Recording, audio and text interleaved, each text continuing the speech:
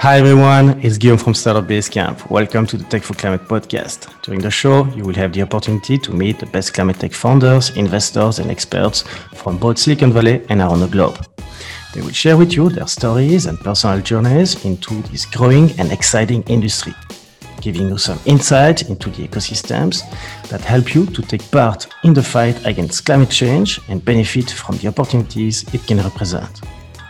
The podcast is divided in two small interviews. During the first part, you will get to know our speakers, their perspectives on the climate crisis and how climate tech is changing the game. The second part of the discussion will be for members of our community who will learn the speakers' secret sauce on how to and share with you their unique expertise on topics such as fundraising, management, strategy, and so on, to help you to become a better leader in your field. So before we start, I would like to quickly share what we are doing at Startup Basecamp to support climate tech founders in accessing resources and gaining visibility with investors they seek.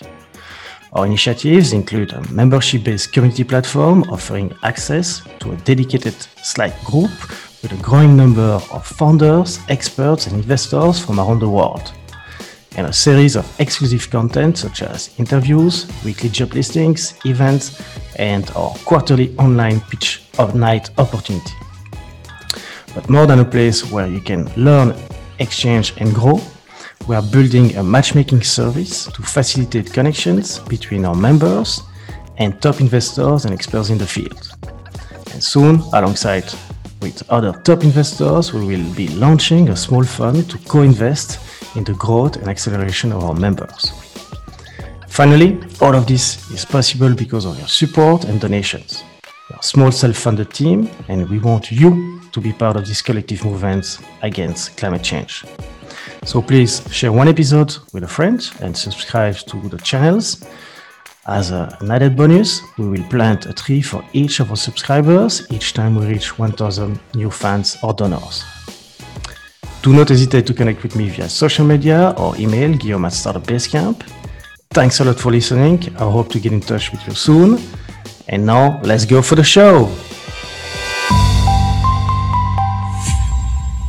Hi everyone, during this special episode of Founder Series, we're sitting down with Beth Zonis, Senior Director at the Cleantech Open Northeast chapter, and four of the finalists for the 2022 program. The Cleantech Open is considered the world's oldest and largest cleantech accelerator, providing entrepreneurs and technologists the resources needed to launch a successful cleantech company.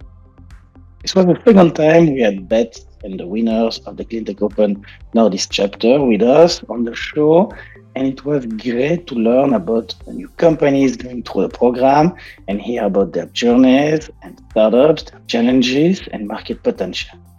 During the episode, we will hear from each of those incredible founders and how you can get involved in their exciting innovation to fight climate change.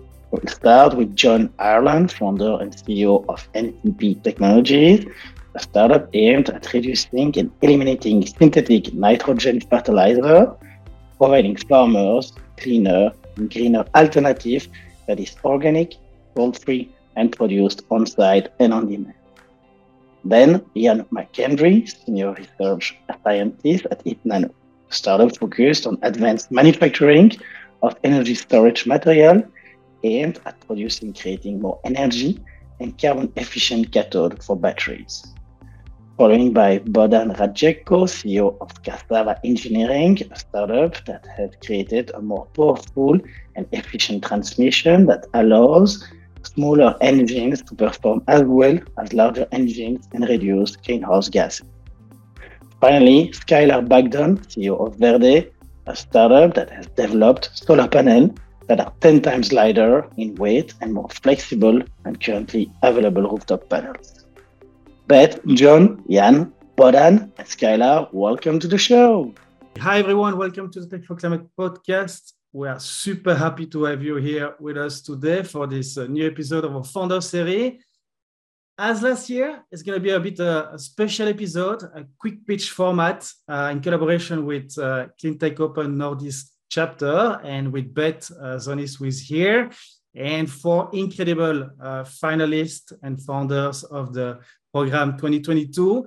So already to all of you guys, congratulations. Very exciting to hear your story. And let's start with the show. So first, we're going to start with Beth, who's going to tell us a little bit more about the Cleantech Open. Beth, can you please give us a 30-second introduction? Sure. Thank you, Guillaume. And it's always so much fun to have everybody here together to really celebrate all of our startups who have done an incredible job this year. And we wish them all great success as they launch their businesses. Cleantech Open is a national accelerator, and I run the Northeast region for Cleantech Open. We call it Cleantech Open Northeast. It's run by NECEC, the Northeast Clean Energy Council in the Northeast region. And the Northeast in our definition goes from Eastern Canada, Maine, south through Pennsylvania. So we cover 9 states. And people also come from outside of our region in order to participate and grow their businesses in our region. The program is like a mini MBA with lots of mentoring, expert mentoring, lots of professional connections and introductions, as well as the opportunity to get one-on-one coaching from a variety of experts in the industry. And there's an online curriculum, cash prizes at the end, introductions to various types of investors, and we don't take equity. So the startups are really just with us during that 5.5 months, and then we try to stay in touch, and we hope that we will stay in touch, especially with these 4 who are really on the road to great success. So I heard it's a long story already, the Cleantech Open, and started out of MIT. Can you tell us a bit more about like this initial journey? And maybe now you can tell us like really who should come to pitch you guys, and how should we apply successfully to join the program? Of course, yes. So Cleantech Open started in 2005 at MIT. It was a spin out from the MIT Enterprise Forum, and the original name was Ignite Clean Energy. In 2006, a similar group formed in the Bay Area, and in 2011, we merged as Cleantech Open. In 2014, NECEC took over the Northeast region. So that's very quick history. In terms of what we're looking for, we look for what we call emerging clean tech startups, which could be really the clean tech part of it is really anything that satisfies an environmental need or provides an environmental benefit. So it could be a product, a service, a business model, or some combination of those. In terms of the emerging part, it's typically pre-seed, pre-customer. So we're looking for people who really need that extra oomph to build the business foundation of for their venture, and people who have, who are solving a real problem. So we look at market, solution, and team. Are they solving a problem that really needs to be solved? Do they have a solution that looks like it can work? And does the team look like they can really pull this off and attract other team members, partners, and funders, and of course, customers? So I'd like to quickly double click on what you mentioned. So I'd like to understand, how do you guys measure impact? Do you have any specific criteria, maybe in terms of like CO2 removed or social impact? Do you rely on a specific process or framework, or maybe scientists to gauge that? How does it work? You found one of my favorite topics is impact. We love to talk about impact in terms of how well our alumni are doing, but also how much. Let me give you some statistics. We have been measuring this, and recently we came up with some really impressive numbers. Since 2005, from 2005 to 2022, just in the Northeast region, we have 555 startups that we've trained. We know that 71% of them are still active, and that includes 14 at least 14, I think there may be more, but at least 14 successful exits. And so those are some pretty meaningful numbers. 71% is significant. That is way above the industry average. And then we also look at how well they're doing in terms of funds raised, how many people they're employing, and how much revenue they're generating. And I can give you those numbers too. So they have raised $1.05 billion plus, we believe, collectively. They are earning over $486 million per year, and they are employing over 3,100 people. So those are statistics about how they're doing. The other thing that we are tracking, and this is something that I love to talk about, is the environmental impact. All of our startups in the Northeast region are expected to go through an exercise that we call greenhouse gas emissions reduction potential. And we have the aggregate numbers from last year's cohort. They estimated that they would take the equivalent of 22 million cars off the road. And that is equivalent to 101 million metric tons of CO2 equivalent per year when they're at scale. So this is a future projection, but quite significant. That's exciting. Congratulations to all of those founders and all the organization, the staff that have been supporting them, especially at the early stage, which is the stage where you need the most of everybody to go to the next step. So maybe last question for us and for the audience, like when is the next batch and when can we start to apply? Great question. So in terms of the next batch, so to speak, so the next cohort will be in 2023, and we will open up applications at the end of January, and we are almost ready. So keep an eye out on cleantechopen.org for that. I also want to mention one other thing when it comes to statistics, and I don't know if this is something that I assume your audience would find really interesting, is that we also, when we look at trends, we have noticed that of the top 10 startups that have graduated from our program throughout the decades, the top 10 who have raised the most funding are led by either a woman or minority. So that is really significant. And this is a really significant thing to point out, especially in this day and age when we're all thinking about how do diversity, equity, inclusion, and justice play into the climate economy, and how can all of us make a difference.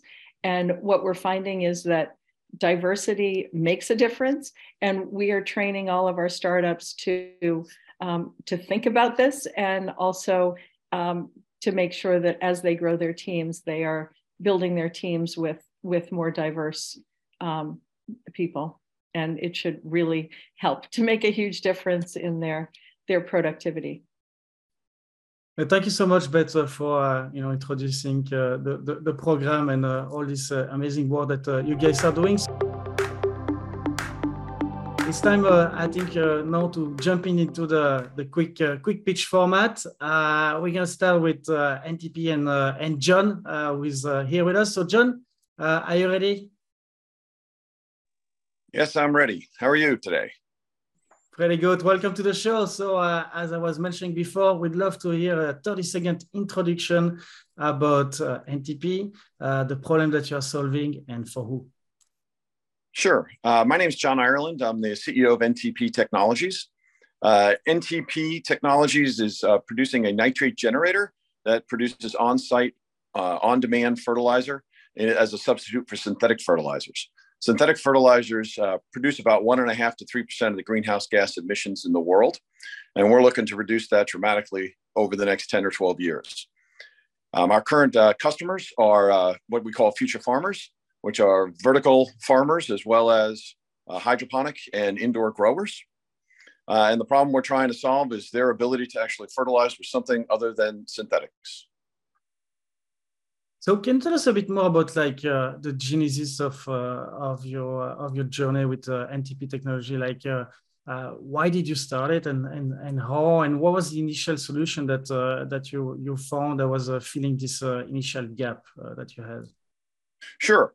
A couple of years ago, actually, I started a hydroponic farm. We actually grow basil down in Maryland. And I found one of the issues was nutrient mix and actually trying to provide a suitable nutrient that didn't seem to be, that it was a little cleaner and more eco-friendly. And there wasn't really anything out there that we could use for our tables.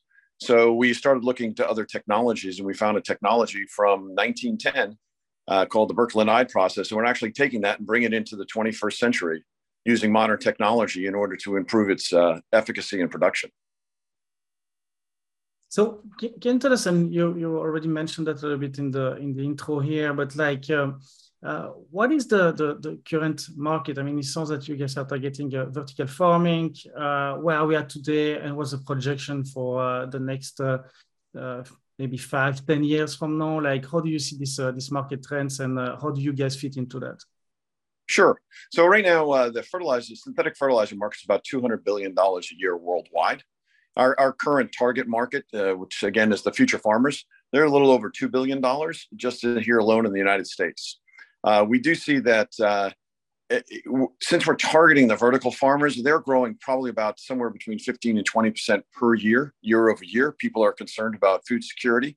They also want to see their food production be a little more local as opposed to relying a lot on imports. The other thing is synthetic fertilizer is actually produced using natural gas. And natural gas prices are actually been just ever increasing lately. Plus, the unfortunate war in Ukraine is causing fertilizer production to be scarce and unavailable to a lot of countries.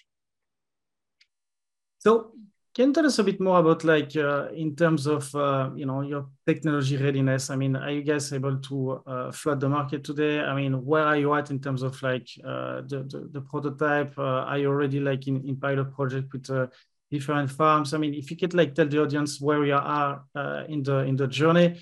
I know that all of you guys are in the early phase of it, but where are you at today, and what needs to happen to go a bit more mainstream, I would say?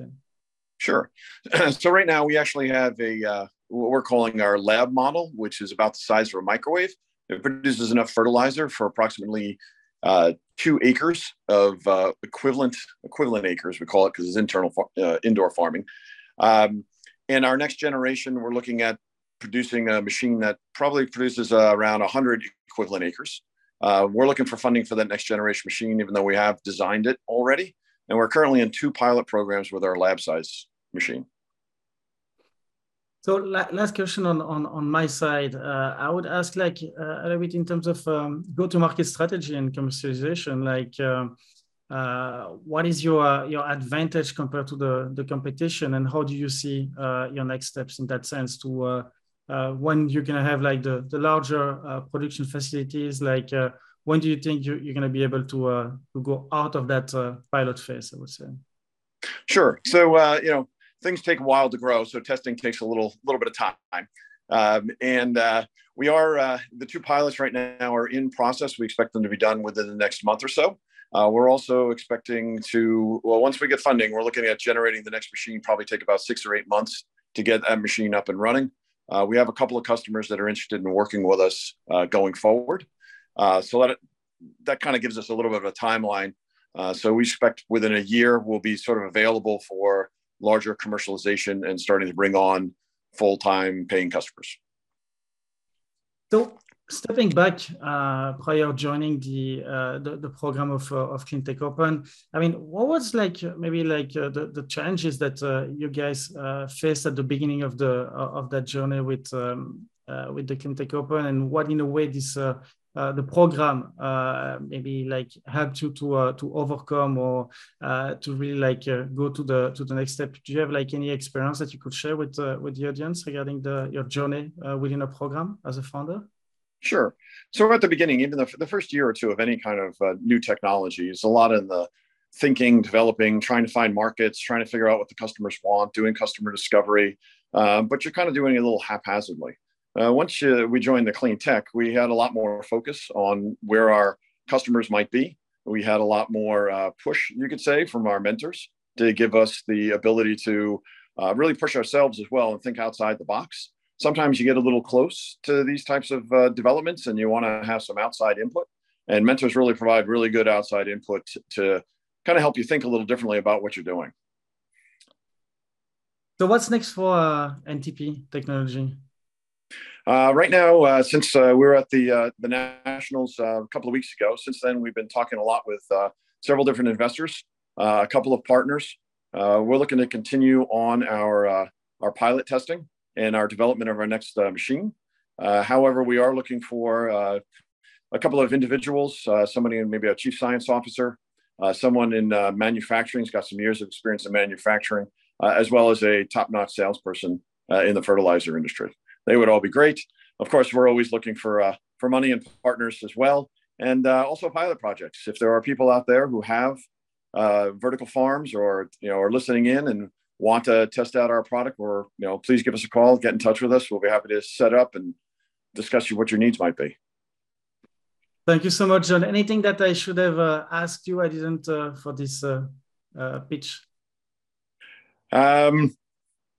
Not really. I mean, we are trying to make a cleaner and greener world by doing like one drop at a time. We got to start somewhere, and the synthetic fertilizer market is definitely a big nut to crack in the world. You got to remember that without synthetic fertilizer today, half the population would starve. So we can't just stop producing it. So we got to find alternatives. And we're also very big proponents of others, things like regenerative farming, increased soil health, increased microbial content, all things like that help us farm in a more sustainable way. Thank you so much, John. It was super interesting and exciting to hear what you're doing and all the progress that you have been doing. So I know that you have to go, so I will let you go, and maybe we can then move on with 8Nano and Jan, who's here as well. Are you ready, Jan? Yeah. Hey, how's it going? I'm Ian McHenry with 8Nano. Nice to meet you, Jan, and super excited to hear more about you. So as we asked prior to the other founder, give us a 30-second introduction about 8Nano. What's the problem that you're solving, and for who it is? Yeah, so 8Nano is a advanced manufacturer for energy storage materials. We have a particular focus on cathodes for lithium and sodium ion batteries. So talking to battery and cell manufacturers, the cathodes are kind of a central driver, and what they need are high energy density cathodes that have low cost and low environmental footprints. So we've developed a new manufacturing technology which lets us cut the energy input and carbon emissions to make these materials by half while still delivering a state-of-the-art energy density cathode. So can you tell us a bit more about how did you start the company in that journey? I mean, what was the initial challenge or gap that you saw that brought you to that journey and starting the first prototype, and where are you at today? Yeah, so the company started and was spun out of a lab at Princeton University in the engineering department. And so we developed a new way which cuts down the production time to make these materials by 90%, significantly consolidating most of these steps into a single short processing step. This technology also enabled this unique chemistry, which allowed us to incorporate these protective in situ coatings to make more stable, higher energy density cathode materials. And so we saw that was a need in the market, especially with recent onshoring efforts, making materials in the best, most sustainable ways possible. And that is a solution that we address. So can you tell us a bit more about the market that you guys are in? What's the size of the addressable markets, I would say, and how do you position yourself regarding that market? I mean, what are the steps to go full steam in that market? Yeah, sure. So I mean, I don't think I have to go into too much depth about the battery market. It seems like on a weekly basis, we're seeing a new gigafactory pop up on the map. Just here in the US, we're well on pace to hit a terawatt hour of battery production capacity by the end of the decade. With that, we also have all these new specialty battery manufacturers popping up. Things like agricultural monitoring, high energy density drones, and those kind of more niche applications. So our material that we can make is perfectly suited for these high energy density, high power output applications. And so that's kind of an initial beachhead market for us, satisfying these kind of specialty requirements. And then later moving on to either to mass production for bigger applications like potentially EVs and grid storage. Mm-hmm. And do you guys plan to, while going to market, like to license or your solution, or to go for like the full production yourself? I mean, what is the road in itself? Are you licensing to battery manufacturing companies? Sure. So the initial market entry and way to prove the viability of our materials is direct sales to cell manufacturers, and then once we've proved out this new manufacturing technology to make these very very high performance materials, we will then pursue later licensing routes to these larger chemical and battery manufacturers as they look to build and scale their facilities. Mm-hmm. And do you have competitors, direct competitors, or other solutions that in a way are used today and that you will need to push out to insert yours? Or tell us a bit more about like the market dynamic that you're evolving on right now. Sure. So the vast majority of cathode manufacturers use this old co-precipitation method, which has all these steps. Each are energy intensive, generate large amounts of wastewater, and that is something that we do not have a problem with in our process. Additionally, every other manufacturing technology out there needs these secondary coating and passivation steps, which is something that we can do in the same processing steps. So that is the unique advantage and value that our method delivers. Mm-hmm. So can you tell us a bit more about this journey that you had so far? I mean, you mentioned that it came out of the Princeton labs, of one of the labs there. I guess your idea of joining the Cleantech Open was probably to help you to accelerate or get maybe mentoring, or what was the initial challenges that you were facing in your journey, and thanks to this experience that you had now, you were able to overcome? You can share it with you. Yeah. I think Beth phrased it well, where it was almost like a mini MBA program. Our core team are all engineers and scientists, so we're very good at developing technologies, but we had a lot of learning to do on how to develop these technologies with a specific customer pain point in mind. So it really helped us develop our value proposition, hone and focus our development efforts on specific customer pain points, and really target end use markets that meet our kind of minimum viable product that we are delivering right now. And do you have, in terms of this sales part of it, like do you start to have letter of intention first, order maybe, or is really you're still finalizing everything with the manufacturers? Yeah, so we have an active collaboration and strategic partnership with a Internet of Things cell producer. So we will be delivering our material to them for their application for things like agricultural monitoring. And we've additionally have started additional strategic partnerships with other specialty high performance cell manufacturers. And we have received some letters of interest for our technology from larger chemical and battery manufacturers who are interested in developing the technology and incorporating it into their ecosystem. So what's next for HeatNano, Jan?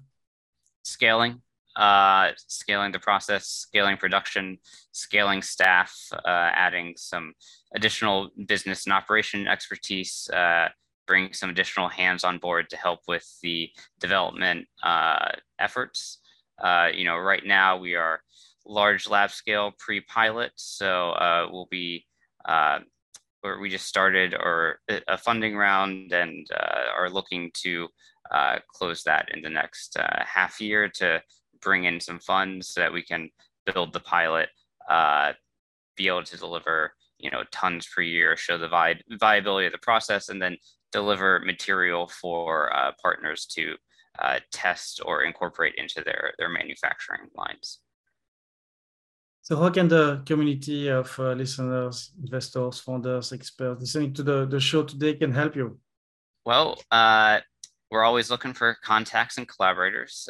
So, if you're a battery company out there looking for a high energy density or high power output cathode, let us know. If you're a large chemical manufacturer or investor looking to support advanced manufacturing technologies for making these advanced materials that are going to power next generation clean tech solutions, give us a call. If you're an academic or national lab looking to develop and commercialize next generation energy storage materials, we'd be happy to talk and work with you.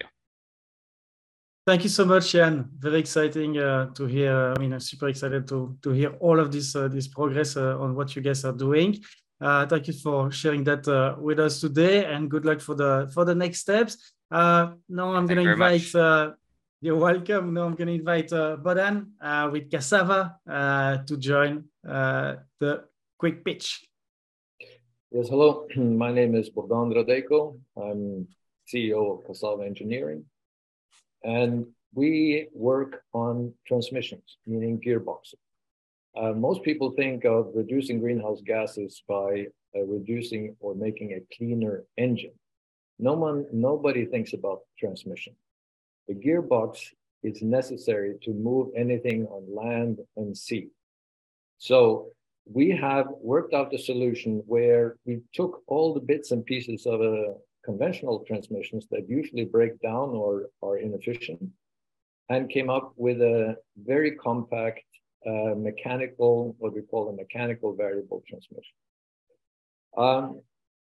Large vehicles and locomotives and harbor vessels especially need to reduce their greenhouse gas emissions. And today's electric and fuel technology is not economically viable for these large vehicles and vessels. So existing transmission solutions are also very big and inefficient because they need to handle a lot of torque, but its old technology is still there. There hasn't been a push to make them more efficient. So Cassava as transmission solution, we enable a smaller engine to perform the same task as a large engine because we can multiply the torque that it produces early and allow it to do so more efficiently. That reduces greenhouse gas emissions today with using a smaller engine, be it diesel or petrol or whatever. In the future, when energy density in battery technology increases, we can use our technology and enable smaller electric or other clean fuel motor solutions to also have energy efficiency in the future. Because that today's electric motor, especially in transportation, using only one gear is clearly inefficient. And we have a transmission that can make them work really well. So Thank you so much. I didn't even had the need to ask you a 30-second intro. You started directly, so thank you, thank you for that. So maybe I'd like to take a little step back here and kind of understand if you could share a little bit like how did you jump into that that journey? Like what was this initial gap that you saw, and in a way what made you or gave you an edge to be the one producing this new transmission? Well, it's actually a long journey, and it started out in Ukraine with our chief engineers. They used to work on big off-highway vehicles and produced and designed transmissions for them. They later left these companies and came to me and my partner. And we had some good traction and big interest in Ukraine in this large sector, especially with locomotives. Then COVID came, and then the war came. And we had to really abandon all the stuff we had there and take the hard drives and the know-how. And now they are in Germany. We managed to get them out in time. We have still one engineer left in Kharkiv. We have been able to communicate easily until recently when electricity has become a huge problem. So we hope to get him out soon as well. I myself, and on the US side, the management, I used to travel back and forth a lot in the past 20 years, but doing other things as well, of course. But now here in the US, and we're looking for sort of a way to restart again. And that's our challenge. But thank you for sharing this amazing, I would say, roller coaster journey, which is the case for many founders. But it sounds that yours is definitely like a different magnitude of it. So congrats on like keeping believing and pushing on what you do. So I'd like to understand a little bit more about like this technology that you developed there, like. Where are you in terms of commercialization, and what is the path for that as well? Yes, as I said, this solution is completely mechanical. And so it does not have any of the energy sapping hydraulics or things that wear out like clutch discs and dog clutches and synchronizers. We have found a way to do it in a way that doesn't wear down the moving parts very much. In terms of where we are in this TLR, we have a close cooperation with a locomotive refurbisher, and we expect to complete the first 2 pilots of 80-ton locomotives that are used in rail yards. In America, they're called switchers. They move wagons and cars back and forth. So there's a lot of stop and go. And it's exactly at that slow speed that so much fuel is spent with very little efficiency. What is at rest wants to stay at rest. What is in motion wants to stay in motion. So getting it over from staying to moving needs a lot of energy. And what we can do is we can multiply the torque or the push that the motors produce at very low RPM, and therefore we can use a smaller one. But in terms of where we see the future, we have a good traction with locomotive refurbisher in Europe. And we have, as I said, the goal is to finish 2 full-scale pilots of 80-ton locomotives by early summer. And then after that, we will scale up with this manufacturer or refurbisher. We're also looking for similar opportunities here in the US, and especially in terms of harbors where you have tugboats, you have also locomotives, you have diesel operated cranes, and we have interest there to convert that into electric frames.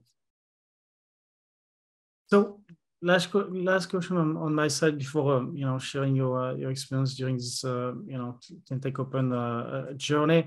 How defensible is your technology? I mean, did you patent it? Do you really, is it based on the know-how of your team? I mean, who is like in the market right now delivering like similar process that could be in a way a threat for you, or maybe a partner to work with in the future?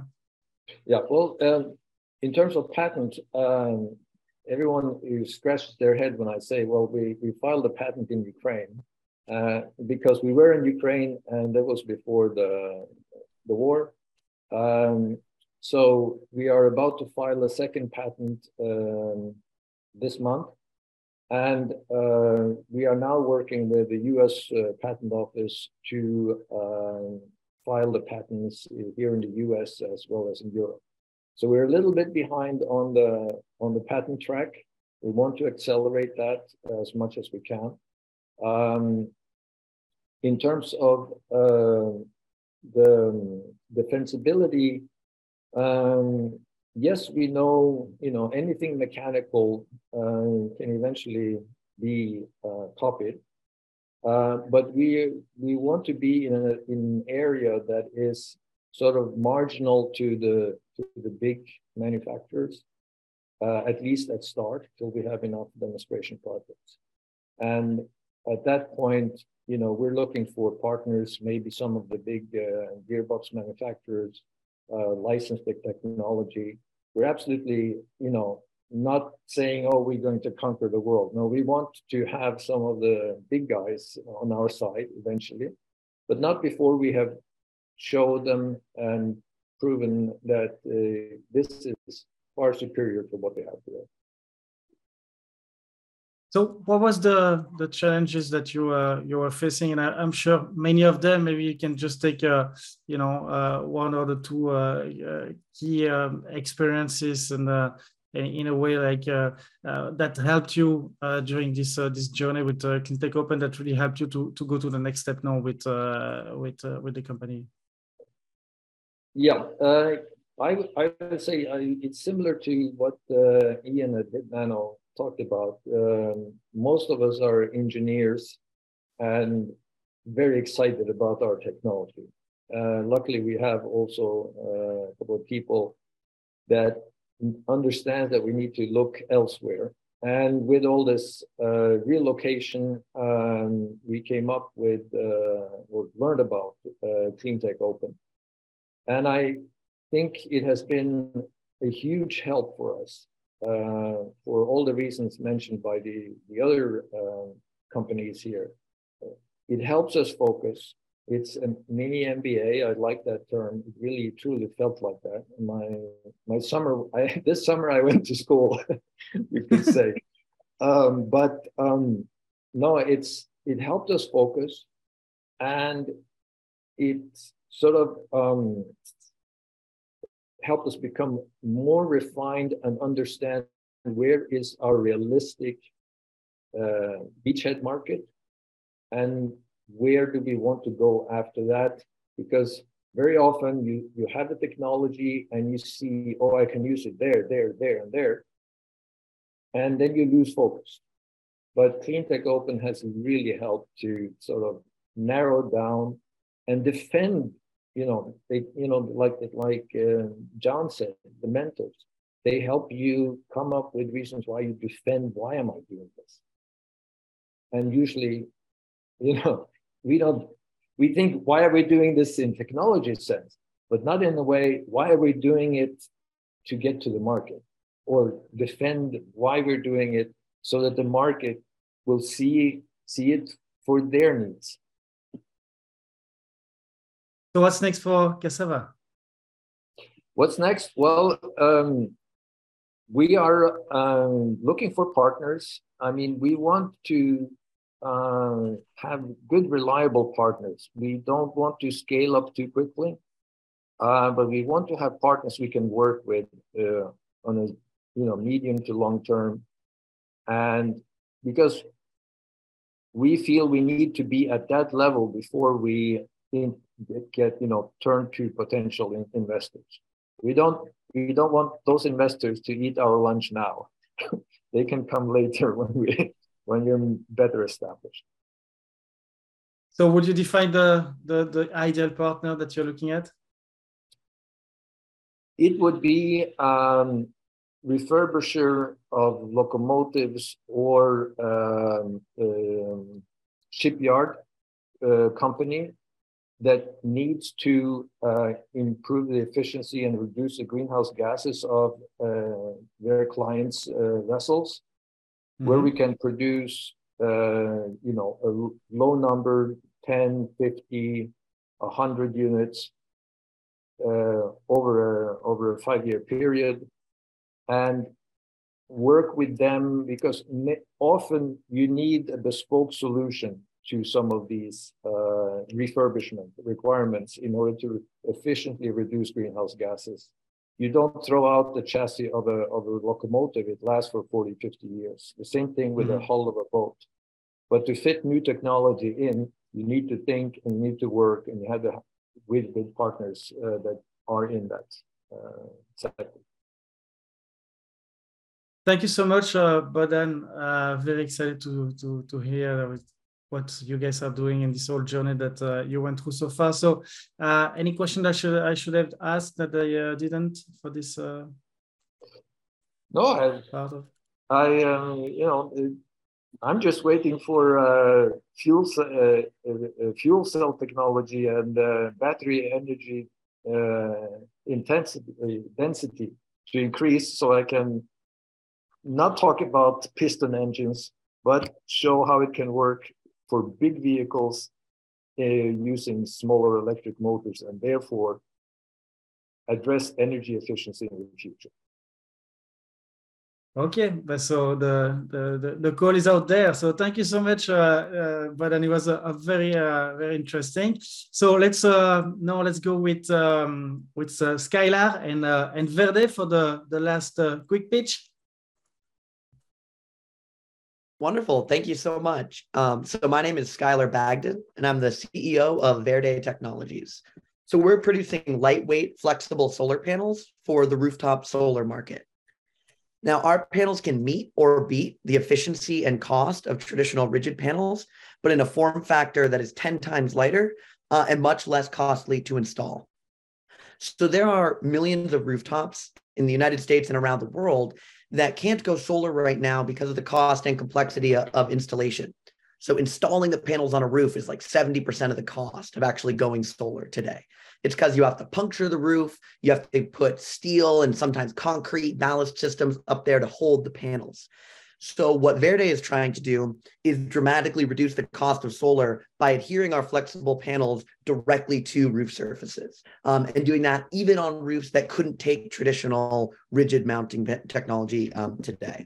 So we are supported by the Department of Energy, the National Science Foundation, the U.S. Solar Energy Technologies Office, National Renewable Energy Lab. The list goes on and on. And with those kind of high-powered partners, we see a pathway using what we call perovskite solar technology. That's the name of our technology, towards solar that is fundamentally higher performing. So we're shooting for 28% efficiency on our cells, and also lower cost. Now, obviously, that is a huge undertaking to take a large entrenched market like solar and try to beat directly on cost and efficiency. And that's why we're entering the rooftop market initially, differentiating on lightweight form factor as we work to reduce cost, refine our technology, and eventually lower the cost of solar energy for everyone. So can you tell us a bit more, like how did you start that journey in the company? Like who is around you to build this those prototype that you just show us now? Tell us a bit more about this initial journey that you had. Yeah, totally. So there are kind of two paths that led to Verde. And one of them is my path, and one of them is the path of the researchers behind the technology.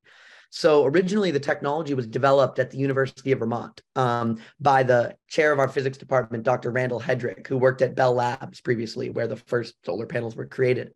And at the university, they developed some unique processes around manufacturing of thin films, and realized that they could produce not only really high quality cells at the lab scale, but that they could produce them using techniques that were highly scalable. So you see all of these articles about some breakthrough technology that they've created in the lab, but the question is always, can it scale? So what was unique about this technology was that it worked at the lab scale, but could also be scaled using existing printing and coding infrastructure. So we can literally use factories that are printing newspapers today, and we can print solar panels on that infrastructure. And so the technology was developed, but the researchers got to the point of saying, like, okay, what do we really do with this? Now, I dropped out of school many years ago to do a startup in the energy space. So was very much focused on technology-based entrepreneurship. And I met these researchers through my work in technology commercialization at the university, realized this was going to change the world. And so we joined forces. So me on the business side and researchers at the university on the technology side. So it sounds very exciting about what you described. Maybe we can go a little bit more into the production process. Like, tell us a bit more how it works. I mean, you mentioned that using the same machinery that we do for printing newspaper, which is probably not something really in vogue anymore in a trend of printing newspapers. So probably your application will help them a lot. But tell us a bit more how it works and what is required in terms of change and necessity, because we all know that most of the solar panels are built and produced in China, more than 80%, I think, of the whole production. So how do you guys bring back to America? I mean, it's a big topic there. Yeah, it's a super hot button topic. And so what's done overseas in China are very high temperature manufacturing processes. So it emits a lot of greenhouse gas emissions to refine traditional silicon solar technologies. What we're doing in the United States is low temperature manufacturing processes called roll-to-roll manufacturing. So we take a roll of a flexible substrate, we run it through machinery, and we deposit liquid layers. So we stack 4 layers on top of each other of different kinds of inks and allow those to dry. And what roll to roll means is that you have one roll of flexible substrate, you run that through and you print material on top of it, and it automatically rolls up into another roll at the end of the production line. And so what that allows you to do is it allows you to get very high throughput manufacturing with very little labor required. So the costs are really low. You're able to do it at low temperatures and at low cost. And so facilities that do this now, there are around 100 of them in the United States that do roll-to-roll coding.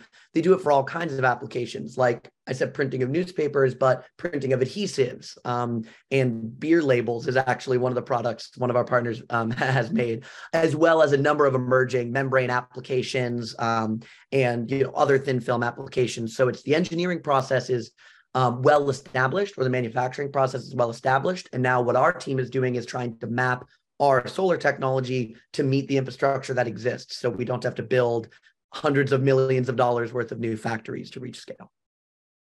So that's where you're at today. I mean, I saw the prototype that you have here. It's really like the focus for you guys. Is it really like to adapt these production assets, or do you have other things that you guys are working on in terms of like maybe increasing efficiency? You were mentioning 28%. That's the goal that you guys are looking at. Tell us a bit more like where you're at today before, I would say, scale and commercialization. Yeah, so we are an early stage company, and it's important to be, to be upfront about that. We have big goals for the future. We have a lot of backing and support from, world leaders and experts in the space, but we are an early stage company. So we're in the process of trying to transition from, centimeter scale in the lab onto full scale equipment. So we're in that process right now. It's definitely not a solved challenge, but it's what we're working on. And where we are now in the process is the problem with perovskites. There are a few problems, and the main one has been stability and longevity. And so that has been our primary focus in development, is scalability of the manufacturing and also stability and durability. And so I'm not sure how much of it I can share publicly, but I'm happy to announce we have some, really promising data on stability and lifetimes that show it in the range of being commercially viable, which is hugely kind of revolutionary in this space, that we have stable cells that the manufacturing can be scaled for. And now we're trying to demonstrate that in full scale equipment. And our objective is to have our first pilot project completed within the next 24 months to get panels outside into the real world. Mhm. And how do you, maybe that's I would say like a beginner question, but how do you stabilize them and keep them onto the roof? I mean, if they're so thin, like, do you need like special equipment? I mean, it's clearly lighter. So I guess very good for a lot of like roof surfaces, but when there's a lot of wind and so on, like, are you able to keep them there? Yeah, so we're focusing specifically on rubber membrane roof surfaces and metal roofs initially, because they're easier to adhere to. And there are a number of different adhesives that we can use to apply directly to the roof surface. And what ends up being a big benefit of mounting that way is there's no lips or edges for the wind to get underneath the way there is with a traditional panel.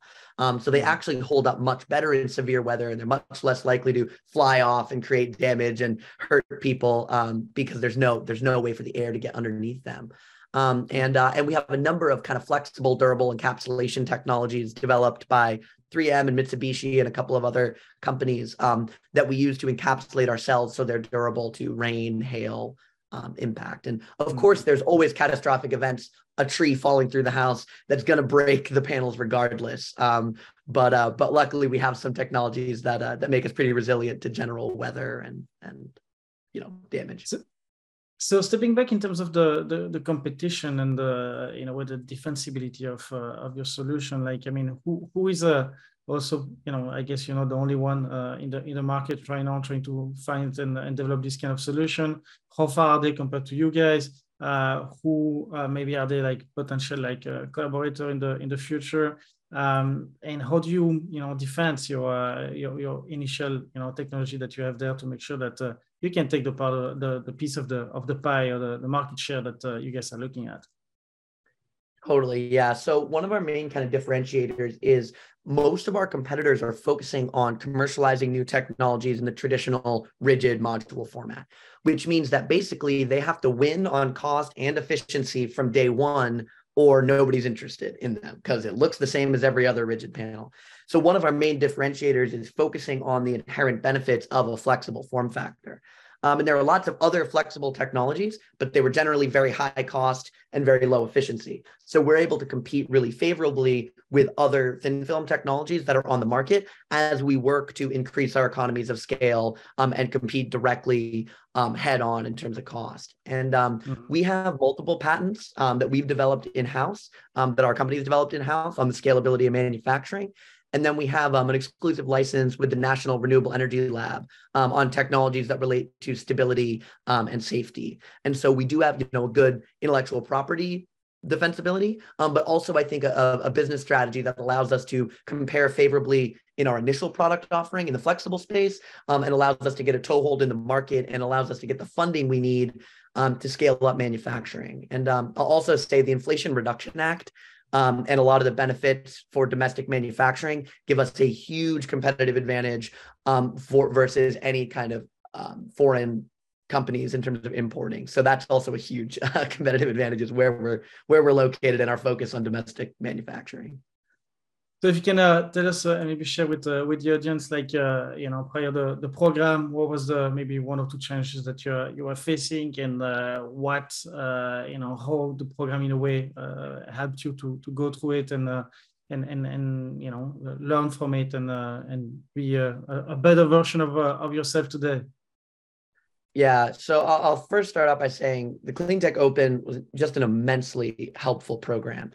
So doing something of the magnitude that we're trying to do here, like creating an inherently better solar technology, is a huge undertaking. And it requires partners that have expertise in developing in fundamental science, as well as scalability of manufacturing, as well as deployment of solar on the large scale, private and public fundraising.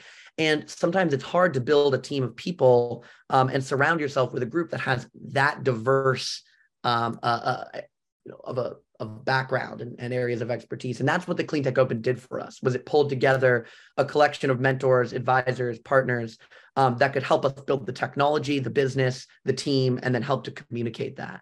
And one of the most challenging things, I think, is that we are a very deep tech company that's trying to overcome challenges in fundamental science, but we're also trying to build products. So we're doing basically the job of a startup and the job of a research team simultaneously. And that's really challenging. And I think the hardest part is to be authentic about communicating what the risks are, but also be authentic about communicating why the data is promising, and why the impact is so huge that it's worth taking the risk. I would say that's the hardest thing for an early stage tech company. And I think one of the things that the Clean Tech Open has helped us do better. So what's next for Verde? So this is an incredibly exciting time for us. So we're raising our first pre-seed financing round as we speak. We're raising around $3 million. We have about $1 million of it committed right now. Really focused on deep tech, climate-focused investors that have some knowledge and expertise in the space, so they can bring more than just capital, because we need a lot more than money to make this work. We need people that have deep industry expertise or technological expertise. We're also actively hiring right now. So we're hiring, if anybody has experience in thin film solar development or perovskite solar development, we're actively hiring. So please reach out. We're expanding the team all the time. We're up here in beautiful Burlington, Vermont. You'll love the hiking. It's wonderful. And we're also forming additional industry and research collaborations with established companies in the solar space, as well as research labs and facilities around the world. So if you're a company looking to break into the thin film solar space, you're already in the solar space, or you're doing research there, we're very collaborative and would love to work together. So, anything else that I should have asked you that I didn't for this session? Anything to ask me that I shouldn't? Maybe one thing is, Beth mentioned earlier, like, before we got on the call, that I'm generally a very energetic person. And I think that's true. And I think that's true because I believe that the work that I'm doing every day genuinely will have a massive impact on the fight against climate change. And I think we're at a moment in time where we have to realize that it's possible to bring new technologies to market. It's challenging and it's not straightforward, and there are questions that still need to be answered. Like, there are lots of things, but it is possible, and it's possible to do it on a timeline where we can have a real meaningful impact on climate change. That's what everybody here is doing, and I think that's something to get excited about, and a reason to be a little giddy and energetic at times, because we really have the opportunity to make a difference here. Thank you so much, Skylar, and thank you so much, Beth, and everybody for your time and all of those very exciting projects that you are working on, and this incredible journey that you already did. So we're very excited to see how we can keep supporting you as well in the future, giving you the voice and maybe a connection that you would be interested in. So thank you so much for putting all of those efforts to move the ball towards a better and clearer world. So thanks for coming. Thank you so much. Really appreciate it. Thank you very much, Guillaume. Thank you. You're welcome.